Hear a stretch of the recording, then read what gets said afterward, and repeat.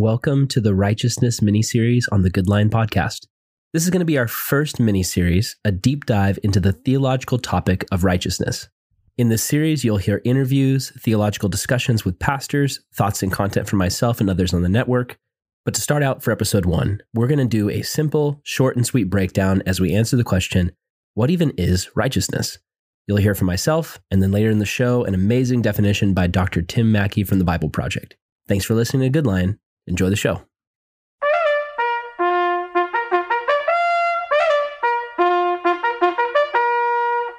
Remember summer camp? The trees, the forest, the lake, and of course, camp crushes. I want to paint a picture in your mind. You're at that camp and everything's just right. You know, you've met that perfect boy or that perfect girl. You like them. And by some miracle, they like you too. It sounds too good to be true, but this is your reality. This is what happens. And so all of your friends are gone. All the camp counselors are gone. You're alone in the forest. And the birds are chirping and the stars are shining. And you decide it's time to make your move. And so you lean in for a single, delicate kiss. And it's amazing. And you look at her and she looks at you and it's just this beautiful moment. And then it happens. Suddenly you find yourself surrounded. Everybody from the camp jumps out from behind the trees. Your friends are there. Your youth counselors are there. Your youth pastor is there. And they've all got stones in their hands. And you're like, what is going on? Why do you have these stones? And they start pointing their fingers at you. And your youth pastor stands up and says, we're here to stone you to death. And you go, what? Why? Why would you do this? And the response that they give you is, you broke the rules, therefore you are unrighteous, and you have to die. And you beg for mercy, but no one listens. They all pick up the rocks and throw them. And there in the forest, you get stoned to death. Now you're probably thinking, Aaron, what the heck? That was super intense and super unrealistic. Well, here's the truth. In the Bible, that kind of stuff happened all the time. People got stoned to death, executed for their sins, for things like lying or disobeying their parents or sleeping around. And in the Jewish culture, it would have been understood, yeah, this is what you do. If you sin, it means that you're not righteous, and therefore a punishment must be paid. And as somebody who grew up as a church kid, these kind of Old Testament stories can mess with us because a lot of times we can view our relationship with God in this same way. We think of righteousness as this perfect standard, this list of rules that I'm not supposed to break. And when I do, God looks at me and says, you're not righteous. And so there's this fear and this shame that's all wrapped up with just this idea. Well, that's why I want to talk about biblical righteousness. I want us to actually look at this word and figure out, what does it mean for us? What did it mean to Jesus? How does he see righteousness? That's what we're going to talk about in this series. Welcome to part 1 of the Righteousness mini-series. So let's start with the word righteous. What does that word mean? Righteousness is kind of like this very churchy word. We use it in church quite often, not often outside of church unless you're a surfer or a skater and you're like, whoa, righteous, bro. I'm sorry. But seriously, think about it. We hear this word in sermons all the time by pastors, like this one. This is called in the Bible the mystery of godliness or the mystery of righteousness. Like some of the other great mysteries of God, we cannot comprehend all of the intricacies of its workings, but we know it works. Or this one. Beware of practicing your righteousness before other people. Or this one. Righteous, the ways of the righteous, the deeds of the righteous, the aspects of righteousness. Or this one. You need to hear it. Romans 5 says this. This is mind-blowing. It says, our faith in Jesus transfers God's righteousness to us, and he now declares us flawless in his eyes. So we've definitely heard it, and it's also in a lot of worship songs, like this one. Just to hear your still small voice again, holy, righteous, faithful till the end. Okay, so stop right there. That's the point I'm trying to make. Do you see what they just did? In the song, they said, holy, righteous, faithful till the end. Now, there's nothing wrong with the song, but for a lot of us, myself included, I kind of just grew up with these words like holy and righteous, and I just thought they basically meant the same thing. Like God was good, or perfect was more often than not the word that I thought of in my mind. So I decided to do some investigating. So I went to the number one spot for excellent opinions, Instagram. I set up a poll on Instagram and I asked people, what do you think a person who is righteous is? Here's the response that I got.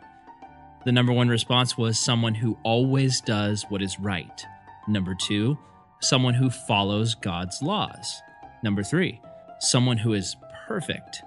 Number five, someone who is holy. See, right there, interchanging holy for righteous. Number six was somebody who is a good person, both morally and ethically. And number seven was someone who is very godly and devoted to spiritual disciplines like Bible reading and prayer. So overall, this idea of someone who's righteous is kind of rooted in works and things that you do and being right. That's in popular Christian culture what we think of when we think of someone who's righteous. But is that what the word actually means? When the biblical authors wrote that word righteous, was that their intention? Is that what they wanted to communicate?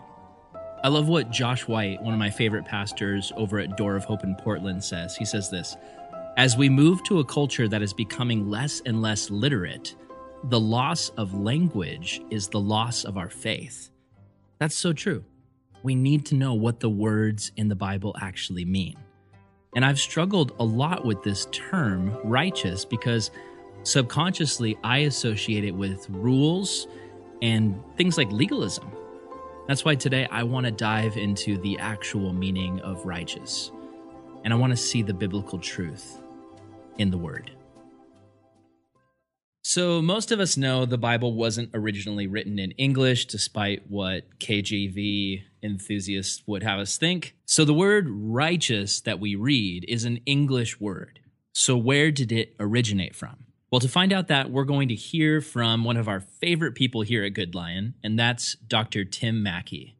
Tim is the co-founder of the Bible Project, and he is also a Hebrew professor at Western Seminary. Let's listen to Tim break it down. The Hebrew word for righteous or righteousness, anyone take a crack at it? Tzedek. Spelled out in Hebrew, that's T-S-E-D-E-Q. Tzedek, yeah. The T-S is one letter in Hebrew.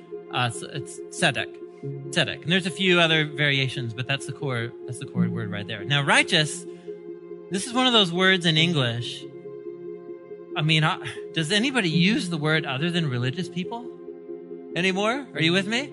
How many of you used it in conversation at work in the last week? You know, we should really, form a partnership with them. They're so righteous, or whatever. My neighbor, he mowed my lawn. He's so righteous. We don't, right? Are you with me? So it's a religious word in English, and it's almost like, what does it even mean? I think for most of us, it probably means something in English, modern English, as a morally good person. Righteous. What's happening here? This word occurs all over the Bible, and it actually has a really, really precise, profound meaning once you wrap your head around it. It transforms what it means when you say out loud that God is righteous. Here, at its core, here's what this word means. It's a word that describes someone's character, not in and of themselves. It describes someone's character that you see demonstrated by how they treat other people in their relationships. It's a relationship word. You can be a good person just by yourself.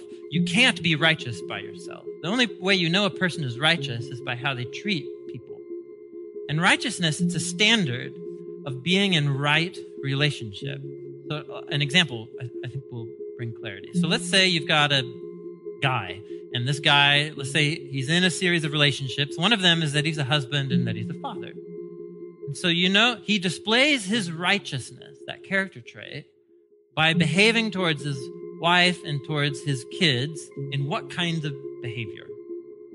Well, faithfulness, being committed, being present, loving, right? Like parenting, being involved. Those are the kinds of behaviors that are right for that kind of relationship. Now, let's say that our person is also an entrepreneur. And so he started a business or something, and he's employed a whole bunch of people. And so how is that person righteous towards their employees? Not by snuggling up with them at bedtime and reading stories to them. Although that is how he's righteous towards his children, that's not how he's righteous towards his employees. What kinds of behaviors make a righteous person towards like a business owner? So it's going to be somebody who creates a great work environment, clear job descriptions, fair wages. Are you with me? Those are the behaviors that are proper to a right relationship there. And then let's say that our person also lives in a neighborhood. And so he has a neighbor. So what does it mean that he's righteous towards his neighbor? It means that he gives them, they make them cookies at Christmas time and so on, and mows their lawn for them when their lawnmower breaks and so on. Are you with me? The behavior will change depending on what the type of relationship is. But the overall trait is that in all different kinds of relationships, this person, we have this phrase in English, we don't use it very much, to do right by somebody. Do you guys use that phrase? Not normal English, but do you know what it means? To do right by somebody? Do you get it on an intuitive level? Do you know what that phrase means? It means I'm in a relationship with you, and my behavior, I'm doing right by you. That's tzedek. Tzedek. I don't know about you guys, but for me, that's an absolute game changer. The concept of righteousness has less to do with our right behavior and the most to do with right relationship, our relationship with God. That's amazing, and it changes the whole way that I view the word righteous in the scriptures. Now, despite this amazing word from Tim, I think a lot of us still might be stuck in that mindset of righteousness means being right. Be right. Follow the rules, do the right things, have a strict moral code, be right. Well, let's jump over to the Gospel of John, and we're going to look at a story of Jesus that sheds some light on what this word means. The story is found in John chapter 9. Jesus and his disciples are walking through town when they see a man who was born blind. His whole life, he'd spent begging, asking people for money, not able to see, not able to work, not able to really live. And the disciples ask Jesus this question. They say, Jesus, why was this man born blind? Was it because of some sin that he did? Or was it because of some sin his parents committed? What's the reason, Jesus? In the culture that the disciples lived in, the Jewish honor-shame culture, this was the common way of thinking. You step out of line, you commit sin, therefore you're not righteous, so therefore you're punished. This man, the assumption was he wasn't righteous, he wasn't holy, he wasn't doing the right things. So therefore, this was God's punishment. So they ask him, Jesus, why was this man born blind? Whose fault is it? Is it his fault or his parents' fault? And Jesus' response is so interesting. He says, actually, it was neither. In John 9, Jesus says, it was neither this man nor his parents. It wasn't their sin. No, this happened so that the works of God might be displayed in him. Now, what works is Jesus talking about? Is it God trying to prove something? Is God trying to prove that he's moral? Is God trying to prove that he helps people, that he's good? No, this was actually the works of righteousness. The work of righteousness was what God wanted to display. God was on a mission of righteousness. Now remember what we learned from Dr. Tim. What is righteous? Is God trying to prove his right behavior? No, you see, God isn't trying to prove anything. Instead, God wants to do the work of restoring right relationship. You see, this man wasn't just physically blind. No, he was spiritually blind. He didn't realize who Jesus was. He didn't realize the power of God to heal and rescue and save. And so Jesus says, I'm going to fix that in this moment. It's not just this man's physical blindness that's the problem. It's his separation from me.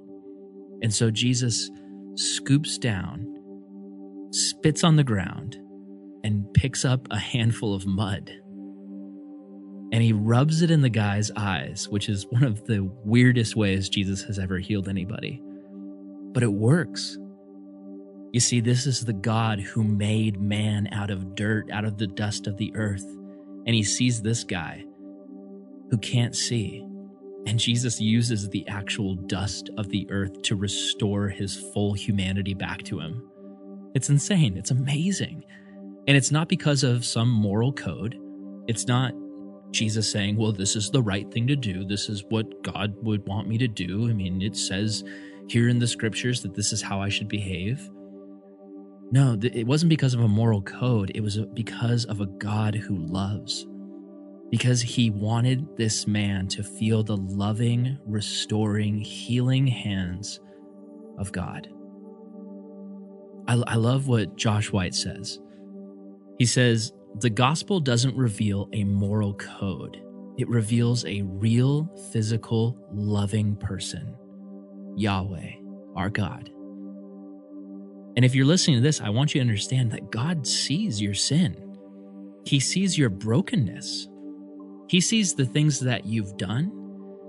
He also sees the things that have been done to you. He sees your problems, your issues, your flaws, the things that you do and the things that you can't even control. And he sees that brokenness and how it's affecting you. And his main concern is not how wrong you are, but how wrong your separation from him is. Think about that. In the midst of your mess, your problems, your mistake, your sin, and God looks at you and his main concern is not, oh, I can't believe all the wrong things you've done. No, his main thought is, man, I can't believe how far this separation between us is. I've got to fix it. And all of us know what that pain of brokenness feels like. I mean, have you ever gotten into a fight? You say something to somebody and you don't necessarily mean it, or maybe you do, but it just, in that moment, that relationship is shattered between you and that person that you love. Something is said, and now there's just this hurt and pain between the two of you. And you feel this crushing weight because you realize that in this situation, it's not righteous. You have a relationship, but it's not right. It's broken. And so there's this longing for righteousness. It's, oh, I just want things to be right in this moment. And to fix brokenness, I mean, something often needs to happen. I mean, think about it. When you break a relationship, most of the time you are supposed to do something to fix it. You got to pay them back or apologize or beg for forgiveness. You got to argue it out with them, bribe them with gifts.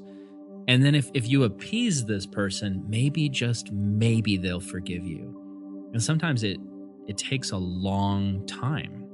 Sometimes you live not knowing if they've truly forgiven you. I hate that feeling when someone says, oh yeah, it's fine, but you don't actually know if it really is fine. And so you live with this knot in your stomach every time you think of that person. Just, have they really truly forgiven me? Have I earned back their trust and their favor?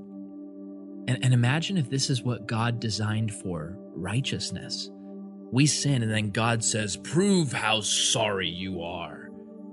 Show me. I mean, the truth is, a lot of us live that way.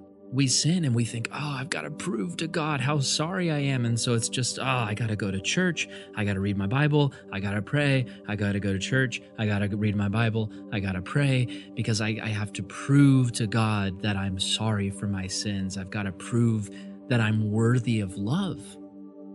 And God says, no, I will do it all. God looks at us, humanity, and says, hey, you guys wronged me. Genesis chapter 1 through 3, I made the perfect place, the amazing garden, the place where humanity was supposed to live and grow and thrive in perfection and beauty. And we broke it. I mean, think about it. We wronged God. We hurt God. We had this relationship with God, and we broke the relationship. And as much as we might want to fix it, Jesus says, I alone will make it right because I love you. I don't want you to have to do anything to make things right because you can't. I just want you to accept that I made things right between you and me. That's the gospel. That's the good news. Jesus was the God who realized that we couldn't fix the brokenness, and so he died so that we might be whole again. He died to make us righteous. And now his righteousness, his right relationship with God, is our righteousness. It's also our right relationship with God. That's beautiful. That's a game changer. That's amazing.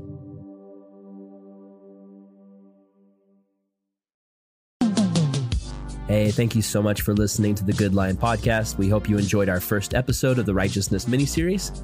Like I said, we're going to keep this one short and sweet, but we've got a whole lot more coming up on the next episodes. Here's what you can look forward to in episode 2. We're going to look into the story of the woman caught in adultery and what it teaches us about righteousness. Brian Higgins and I are going to discuss what even is sin. We look at the constant struggle of trying to get right with God and backsliding, and then we're going to hear some encouragement from Pastor Brian Stupar. And we're also going to hear a story about how righteousness can be found even in the middle of lies and drug addiction. All this and more in the next episode of the Righteousness miniseries on the Good Lion Podcast. Thanks for listening.